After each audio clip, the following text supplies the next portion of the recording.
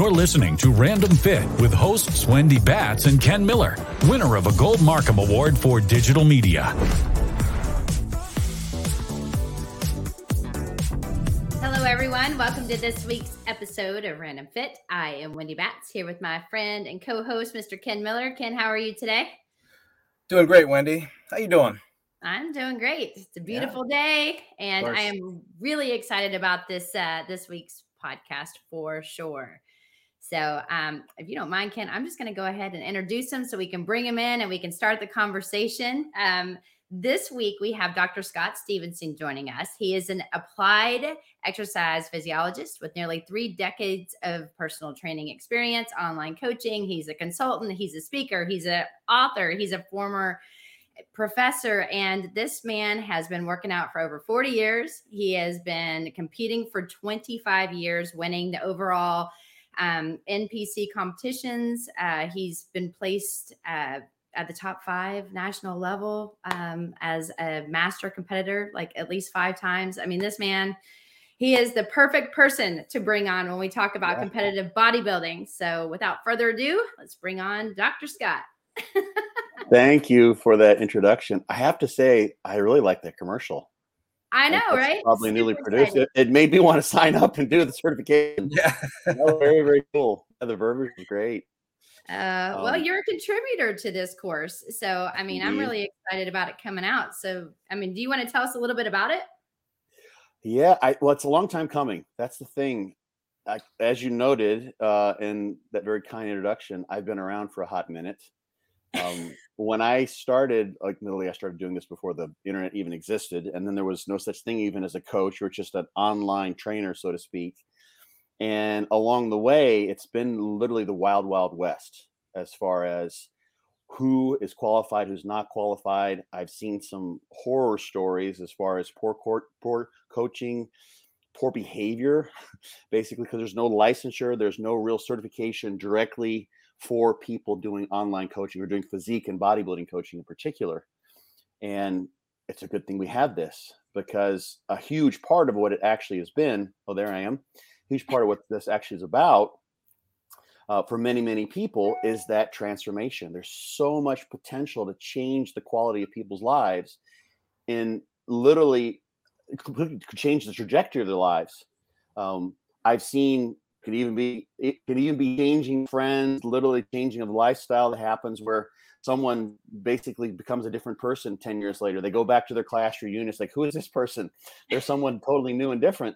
And at the centerpiece of that is oftentimes a transformation experience that happens with someone who's basically acting as a bodybuilding physique coach. And so there's a lot of responsibility there and a lot of potential to help people just transform, as I said. And so it's a good thing that we've got a qualification. Finally, I'm glad NASM jumped on. I'm surprised that it hasn't happened previously, because there's been such a high demand for that. And now there's going to be a substantial qualification that really sets people up for specifically not just going in and doing, I want you to come in 3 times a week. I'm going to run you through the ringer. We're going to train you. Maybe we'll make some gains. Maybe we won't. We'll kind of get to a certain spot where we kind of hold you someplace comfortable. You wouldn't work out if you weren't with me.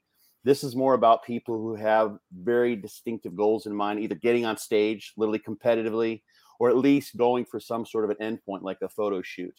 And that's a different ball game.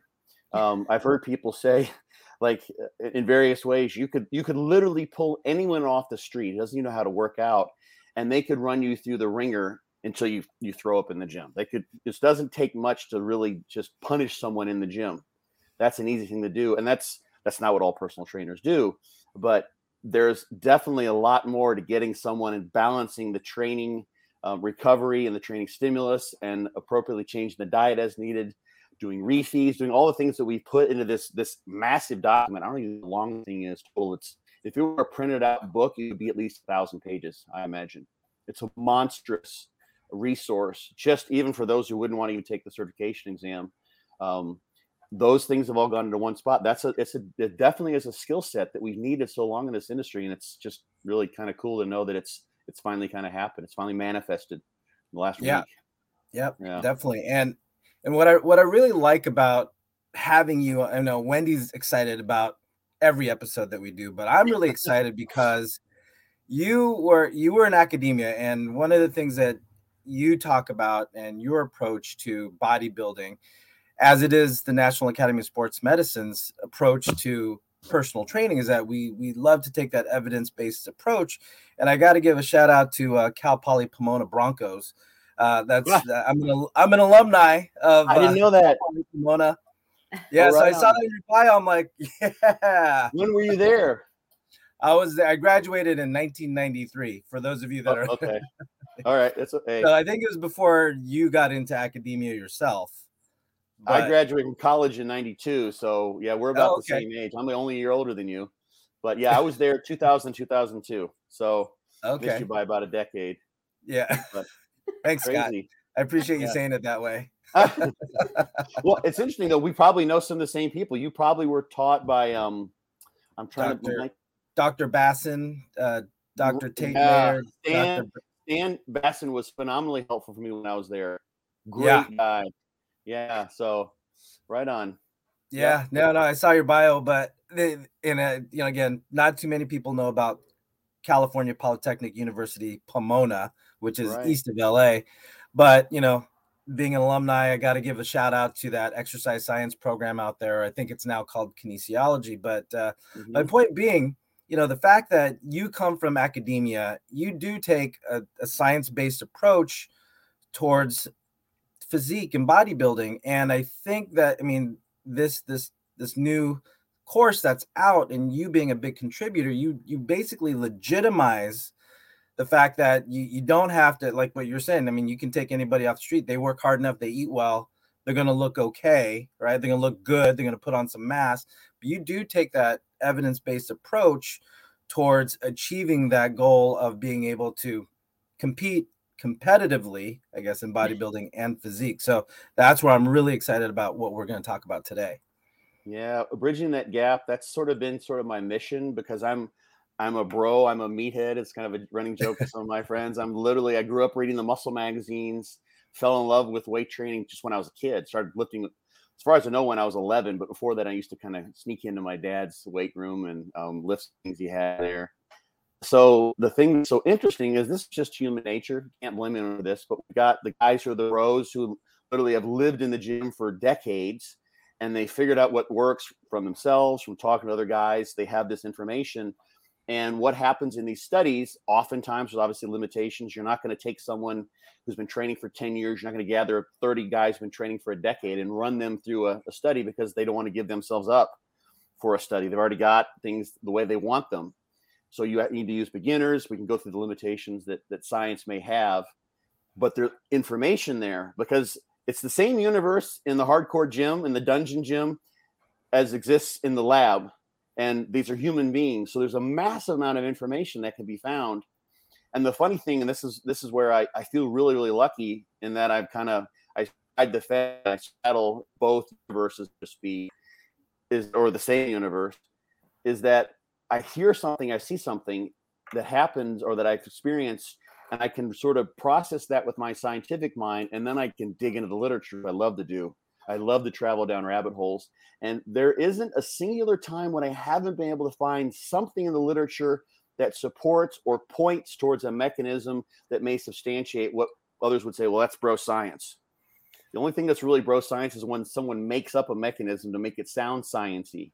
I'm not too big on that, but there's always something the science that points in the direction. Another contributor, I give him kudos all the time, is Brad Schoenfeld, very well known. He's competed himself. He was a personal trainer for years, and he went into science basically to try to come up with some scientific evidence to support a lot of these quote unquote bro notions. And he's had an entire career doing that.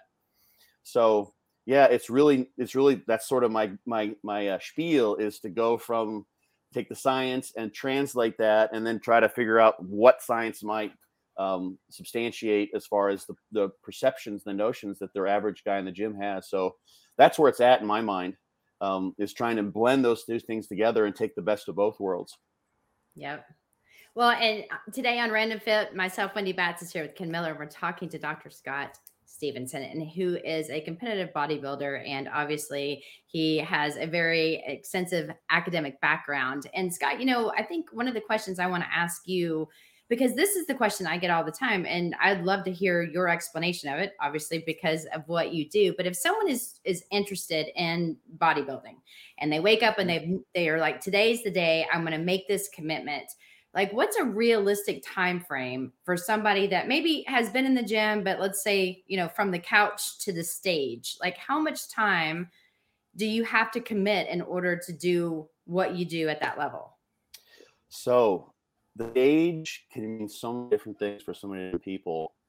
I'm really, really big on goal setting. I've written a book. It's called Be Your Own Bodybuilding Coach. It's for people who want to kind of go it alone. And the first chapter is all about goal setting and knowing what that Z is going to be when you're starting at A. So the stage, especially now in the women's divisions, and it depends on which country you live in too, but the women's divisions range from bikini, which they're looking for a fit physique, look like you've actually done some training, to women's bodybuilding. Well, it's no holds barred. You literally can't be too conditioned. Your body fat can't be too low. They do prefer a feminine look, but muscle mass can be essentially unlimited. They're still looking at structure and aesthetics of the physique. So you've got this gigantic range. So literally the stage means multiple targets.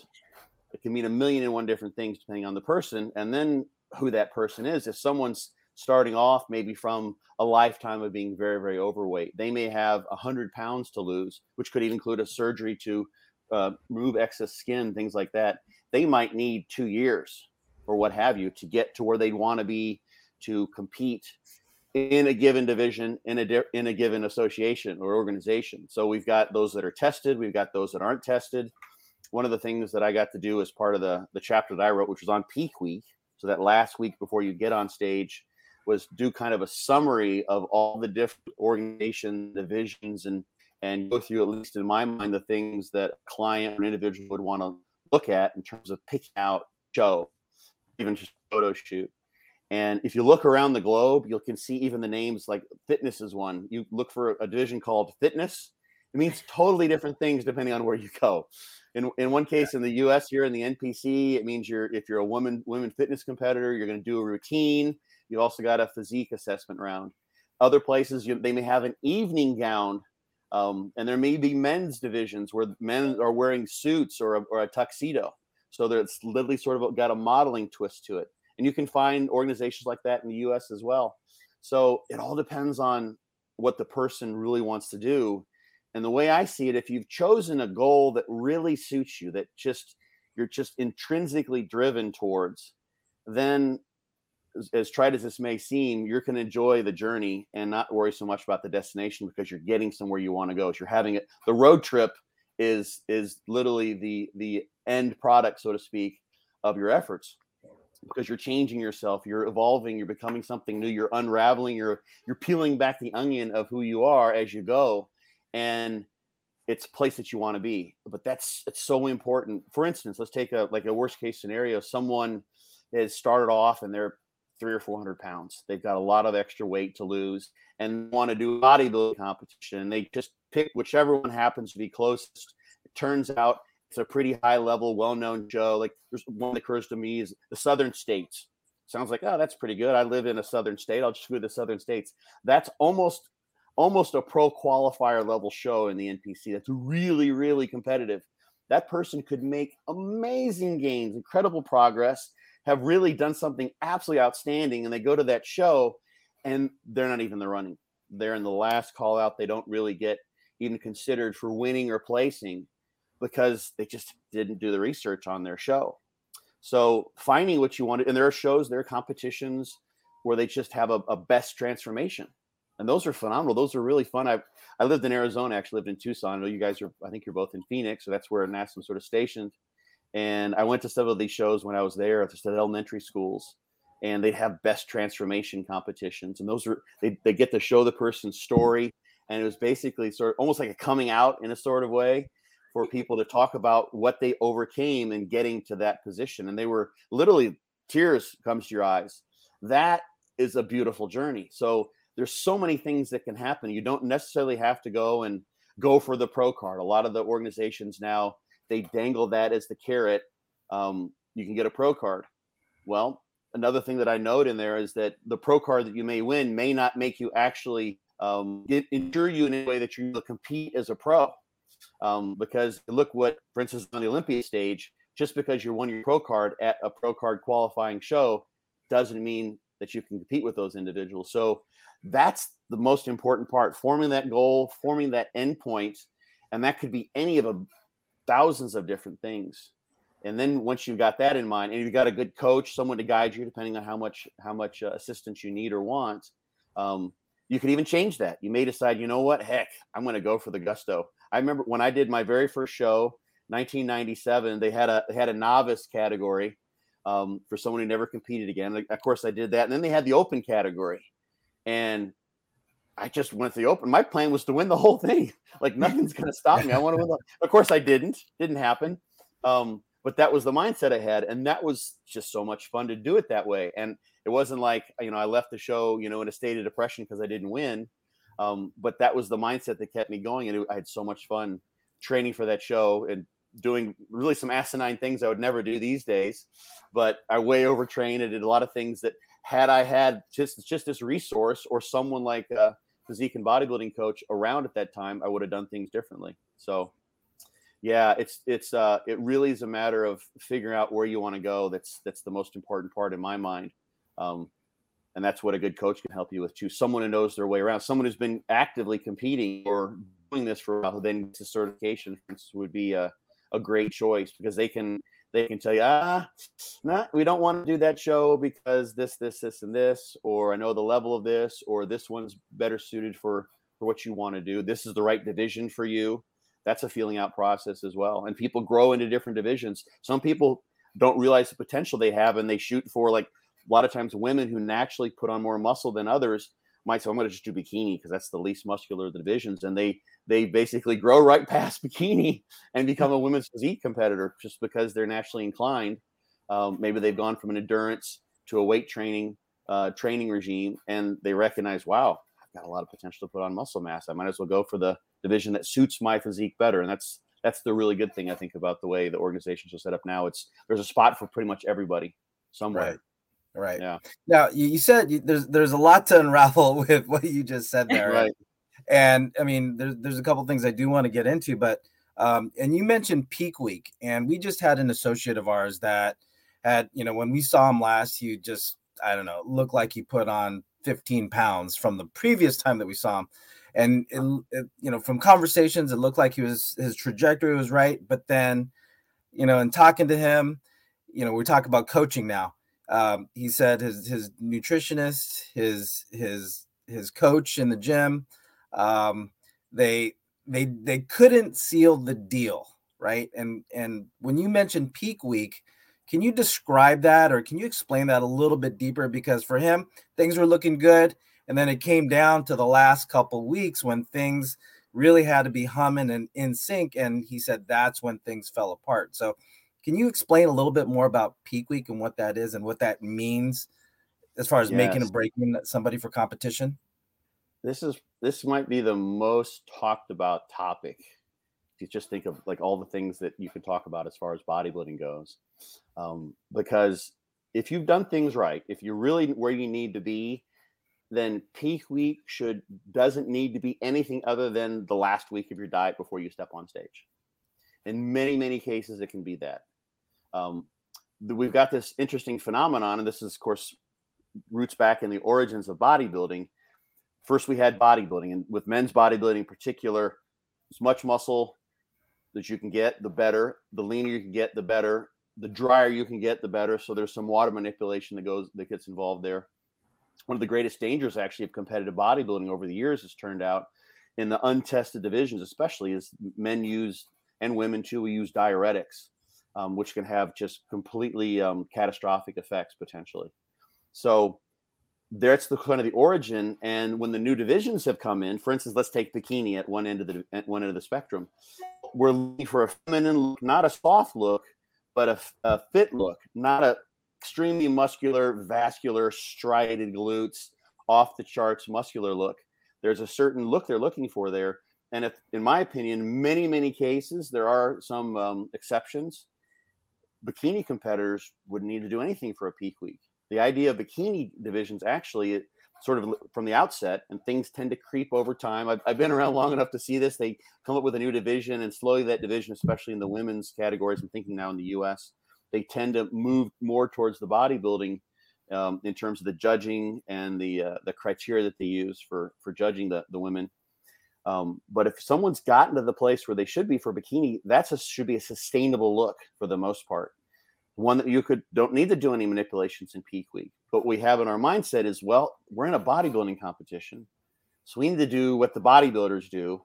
And bodybuilders, especially if they've got a weight class they need to meet, they've got things that they want to take care of to make sure the muscle is as full as possible. Largely that involves carbohydrate loading, massive amounts of carbohydrate in some cases. We're talking about a guy that may weigh 230, 240 pounds on stage who has to eat 2,000, 3,000 calories in order to fill up the muscle cells that have been previously depleted from weeks and weeks of really, really treacherous, hard dieting.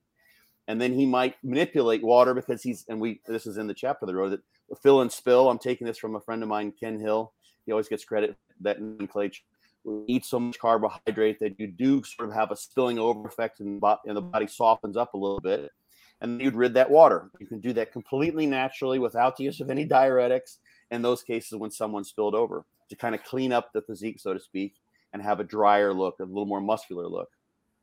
So that's one strategy. There's a million ways this has been done, but that's one strategy that happens in bodybuilding. So what happens is, especially because you come into the field, and this is what the bodybuilders do, and everyone wants to play along. Everyone, like, what are you doing for your peak week? Well, everyone else is doing something for their peak week. I have to do something, right? Well, not necessarily. So the range of what a peak week could be, if you completely, even at the end of the spectrum where someone's a bodybuilder, competitive bodybuilder at the highest levels, if you're really, really in condition and you don't have a weight limit yet you need to meet, you can just cruise into the show. Lee Priest is someone, for instance. He used to just, his peak week was basically to stop drinking water, and he's drinking at a normal pace 5 or 6 o'clock that night before a morning show the next day. That was it. That was all that he would do sometimes. And then at the other end of the spectrum, you got people doing all sorts of crazy and treacherous things that a lot of times backfire. The biggest mistake and one of the most dangerous things is people shoot for some kind of a Hail Mary. I always say my rule of thumb is, like, shoot for an A. If you got an A, you're good. It's going for that plus, where people want to literally somehow magically transform themselves in that last week and produce a look that they've never had at any time previous in the course of the weeks before the prep. Chances are you're going to mess that up. It just doesn't work. Every once in a while, and this can actually be a bad thing, every once in a while someone will almost get lucky. They time it perfectly. Everything kind of comes together, and they may not even know what they've done. And then they want to go for that. So they have this idea like, oh, I can do that every time. And it doesn't work out that way.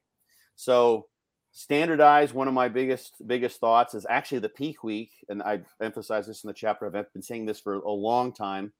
It doesn't get done that often, is to do a practice peak week, 2, 3, maybe even 4 weeks beforehand. Run through everything.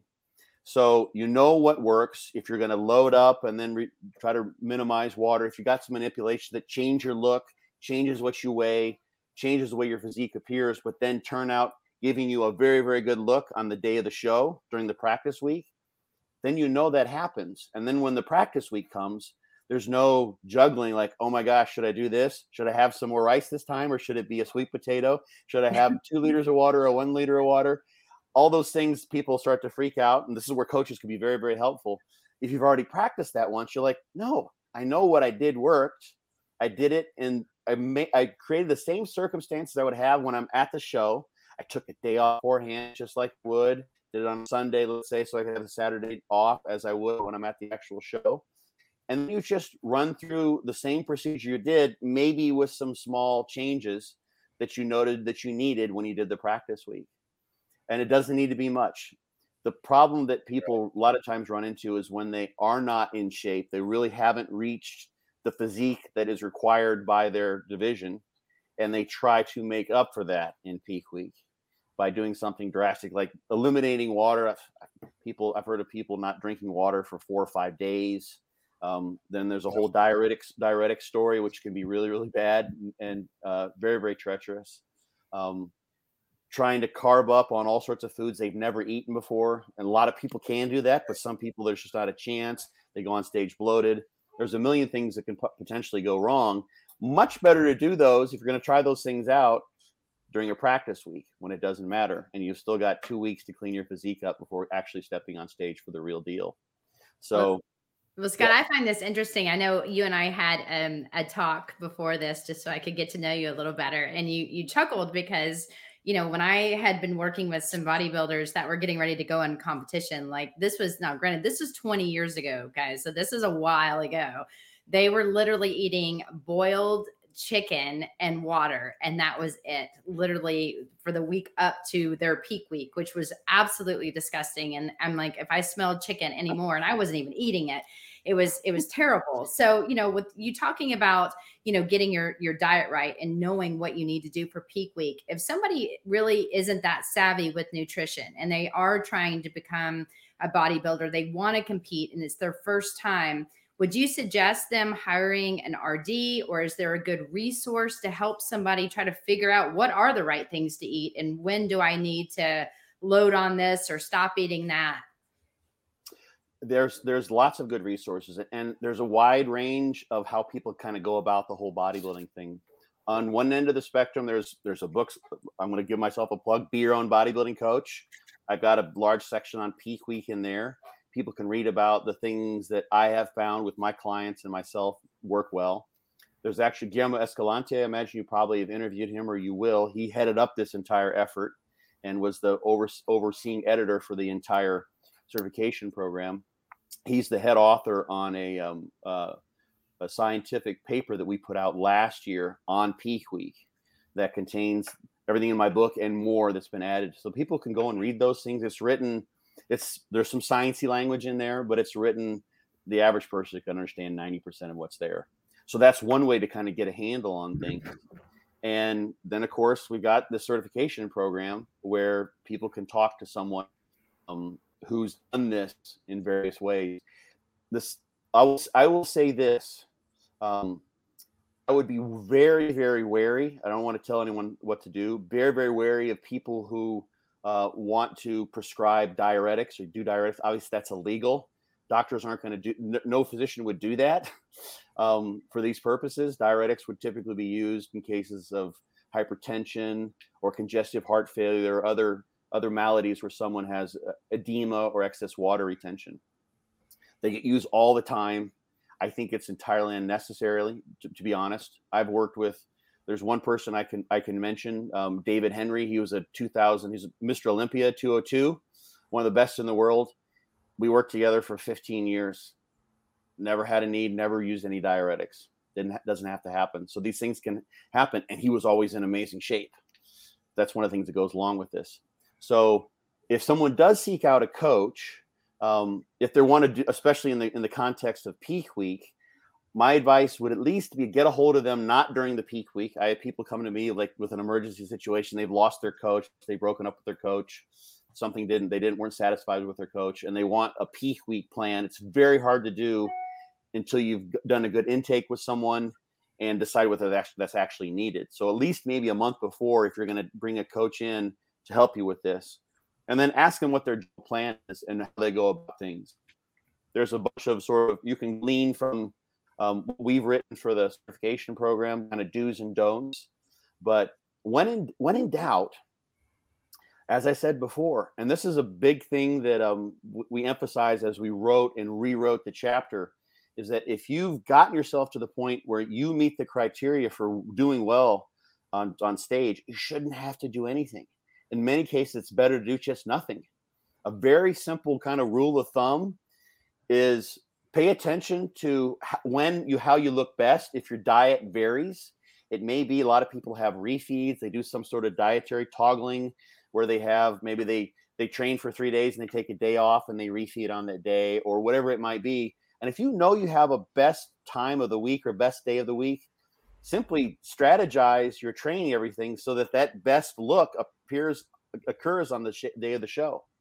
And that basically entails nothing but just setting up your training and your dietary pattern to synchronize with show day when you look best. And if you're already in shape, you're there, you're taken care of. So good stuff. So here we are on Random Fit, both Wendy Batts and I, Ken Miller, talking with Dr. Scott Stevenson, talking about competitive bodybuilding.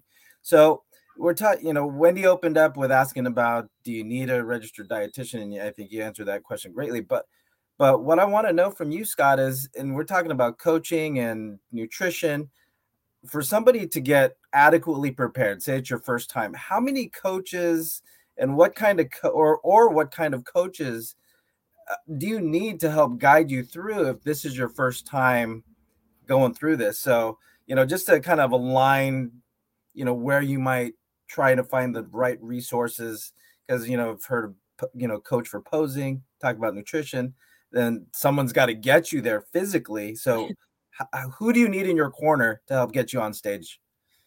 Wendy might be smiling inside. We talked about this extensively on our competition, on our conversation. I'm at sort of one end of the spectrum in this regard. So take that for what it is. My perspective is literally, it's very, very different. The title of my book is Be Your Own Bodybuilding Coach. And the way I sort of see this is that the challenge that getting on stage or getting ready for a photo shoot presents is one that really has its value, its intrinsic worth, is that it is a challenge for you. You've taken on the learning process, the doing process, everything that comes with it. So to some extent, not to the point where you're sort of walking around in a daze, in a dark cave without any idea where to go and what to do next. The more you take on yourself, the potentially more you can learn and grow from it. And the more that experience, for instance, could increase your self-efficacy, your ability to sort of tackle other things in your life. I've always thought, and this is sort of a notion from the realm of ethics in sport, that sport and these sort of competitive activities have their value in that they teach us to overcome things. They teach us to develop some internal strength that then would make the rest of our life better, would make us better able to overcome what other challenges life might present. So at my end of the spectrum, I've never had a coach. I've had two friends that I've kind of I've talked with over the years, both of which have been around. They've been around for 30, 40 years as well, like me. But I've never hired a coach per se, because my inclination was, I want to learn as much as I can. I want to do this on my own as much as I can. And I'm a nerd. I mean, I've devoted my life to learning as much as I possibly could. So I'm definitely at one end of the spectrum. I'm very much an oddball in that regard. Other people may come in, and this is why I take my car to a mechanic. I mean, I've done a lot of work on my truck and my Jeep and my RVs because I like to do those things, but there are certain things I just don't do. So I go to the expert. And some people who are busy with their lives, otherwise, they don't want to go online and figure out like what are the factors that contribute to glycogen storage and skeletal muscle, and those sorts of things. They just don't have the time for that. Maybe they don't even have interest. So in that case, you seek out a coach to help you in that regard. You mentioned posing coaches. Kenny Wallach is someone who just comes to mind. He's probably the foremost posing coach. He works with people all around the world, actually. Does a lot of it online. Friend of mine, great guy. I don't know how many athletes he has. Some people, they want to make sure their posing is dead on. My thought would be, if you have an inclination and you want to learn how to do that dance on stage, the presentation is something that really floats your boat. Do as much of that as you possibly can. Bring yourself to that point of development. And then when you don't think you can go any further, by watching videos online, there's a lot of nice posing tutorials that you can find.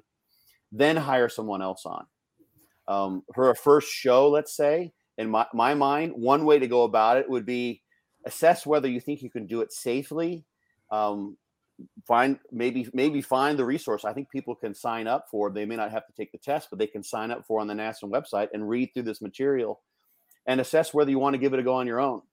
I've talked to people now that it wasn't long ago. I had a conversation with some guys at a desk behind a gym that I was training at, and they're thinking about, like, I'm going to do my first show, but I got to find a coach first. And back in the day, and this is one of the beautiful things, it can be at least about bodybuilding, is we just talked amongst ourselves at the gym. You figured it out on your own. It was a beautiful thing. You didn't need a coach. And then I think in doing so, at least diving in and maybe, getting your feet wet a little bit, splash around in the pool, check the temperature. When you're looking for a swim coach, when you're looking for a bodybuilding coach, you have a better idea of who could best serve you. So you've got some notion, you've got some amount of intelligence. You imagine, going back to the analogy of someone who's going in to get their car fixed. If you have no idea what a camshaft is and what a carburetor is and these sorts of things, and someone wants to take advantage of you and charge you for things that are completely unnecessary, you have no idea. Well, you're at their mercy. You can be taken advantage of. And there are coaches who do really dastardly things in that regard. So if you've informed yourself enough to go and ask a coach some questions, for instance, could you see some before and after pictures? A great strategy is say, hey, is there a couple of your clients that I could speak with just to see how they've enjoyed your coaching? Talk to them about the level of interaction that they provide.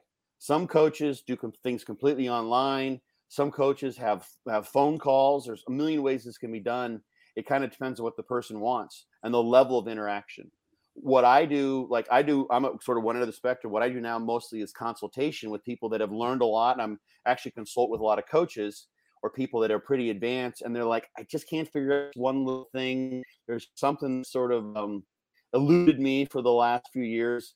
Maybe Scott, he figures this kind of stuff out a lot. Maybe he can help me with this. And we work through these sticking points. But these people have 99% of it taken care of by themselves. So you need to figure out what percentage you want to take on as your own, and then figure out what you want from a coach. It could be just purely information. Some degree of coaching can be what you could call hand holding, but this could be a tremendously daring experience for someone. Someone, for instance, who's had a poor body image and poor self-esteem related to all of this. For them, it may be a maximal challenge just to commit to doing this in the first place. So they need someone who is going to be able to empathize or at least sympathize strongly with them and want to check in. Hey, how are you feeling? I know you're hungry.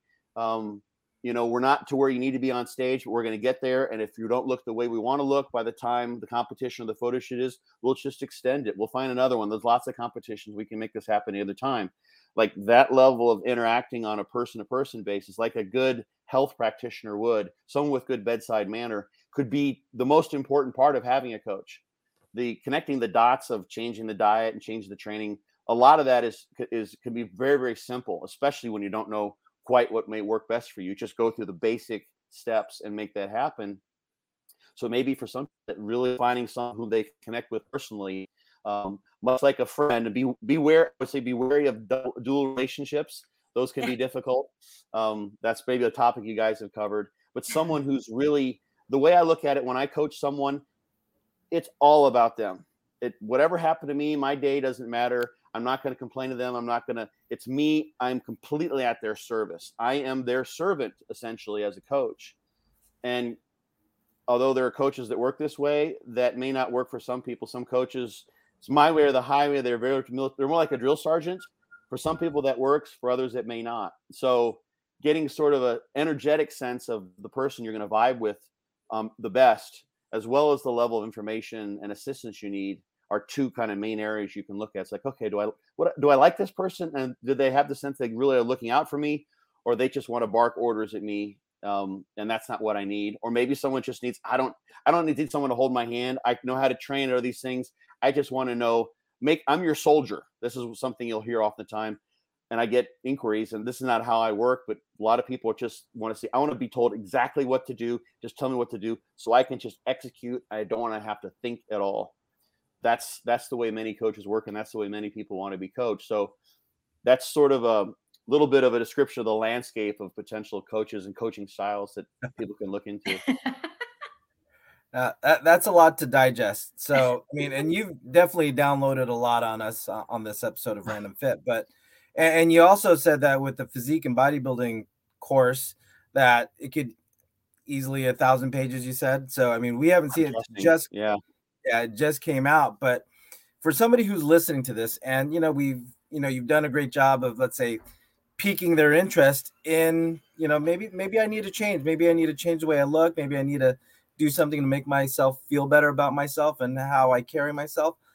If someone wants to now, they have aspirations of getting on stage or entertaining that idea, what's one thought that you might have for them as far as taking on this endeavor? Find something that's sustainable, that gives you life, that you want to do each and every day, that you're driven, that you're just naturally attuned to. That way is much. One of the things, and this is going to sound a bit strange, but it's a mindset I developed years ago, and sometimes it gives you sort of the flavor of what I'm getting at. Dieting down for a bodybuilding competition can be really, really difficult. Competitive bodybuilding at the highest level is not the healthiest endeavor. Even if you're not just eating boiled chicken for a week on end or what have you. Right.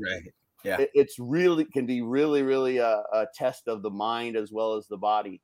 But one of the things that I recognized was that the hungrier I felt, my hunger and the level of, I don't call it suffering, the level of discomfort was a good thing. So I actually recognize, like, okay, when I'm starting to feel this way, that means I'm getting close to looking the way I want to look. And I would welcome that.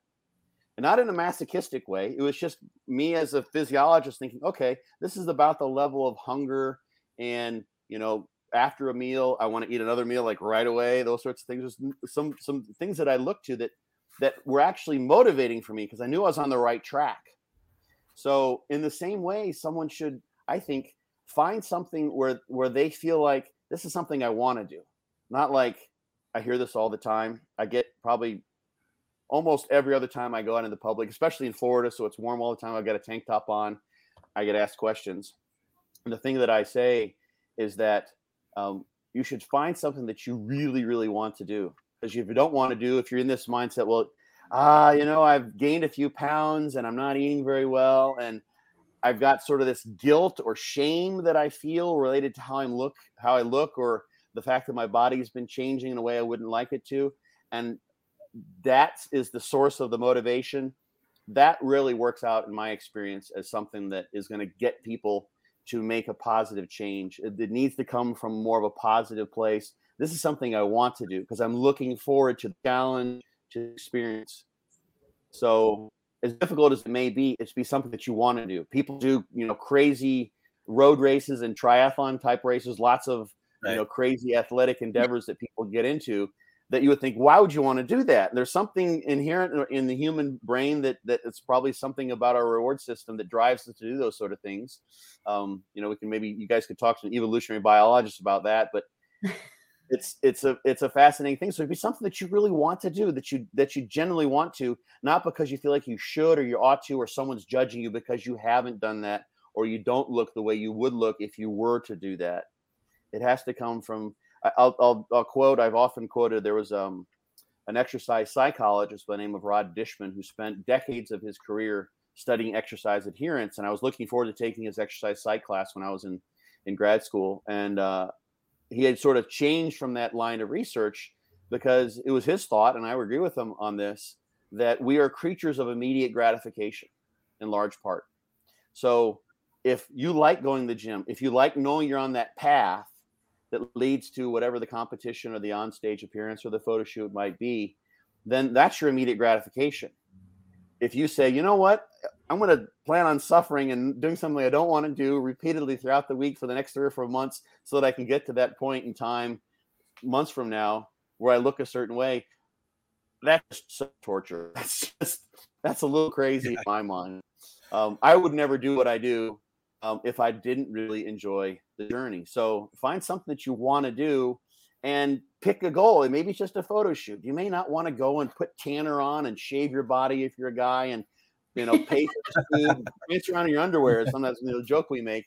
You may want to do, like, people do lots of cool photo shoots. Maybe you want to get with your partner, your spouse, your girlfriend, your boyfriend, and do a cool shoot. We're going to go and, climb on some rocks or stand on the railroad tracks or whatever people want to do. There's lots of really cool things, and celebrate your youth and your fitness, with the cool photo shoot and stuff like that. And if you're motivated to do that, you can make the whole thing as enjoyable getting there as is when you're finally there at the end point, so to speak. There you go. That's it. I'm booking it. I'm gonna book 3 months from now. Me on the beach. There you go. Yeah, there we go. Your underwear. You and the beach in your underwear. Not much to shave though, but we'll get it done. But hey, Scott, it's been a pleasure. I've uploaded so much from you, and I can't wait to dive into that physique and bodybuilding. So thank you so much for your time. Great having you on here, and we're definitely going to keep in touch offline. So thank you so much. All right. Thanks, Wendy. Awesome. Oh, thank you guys so much. So thank you everybody for listening to us here, Wendy Batts. On behalf of Wendy Batts and I, Ken Miller, on Random Fit, having our guest, Dr. Scott Stevenson, talking about physique and bodybuilding. If you like what you heard today, like, follow, subscribe, share, comment. A lot of great information here, definitely. But we encourage you wholly, if you like what we had to talk about today, look into that physique and bodybuilding course that just came out through the National Academy of Sports Medicine. So until next time, take care and be well.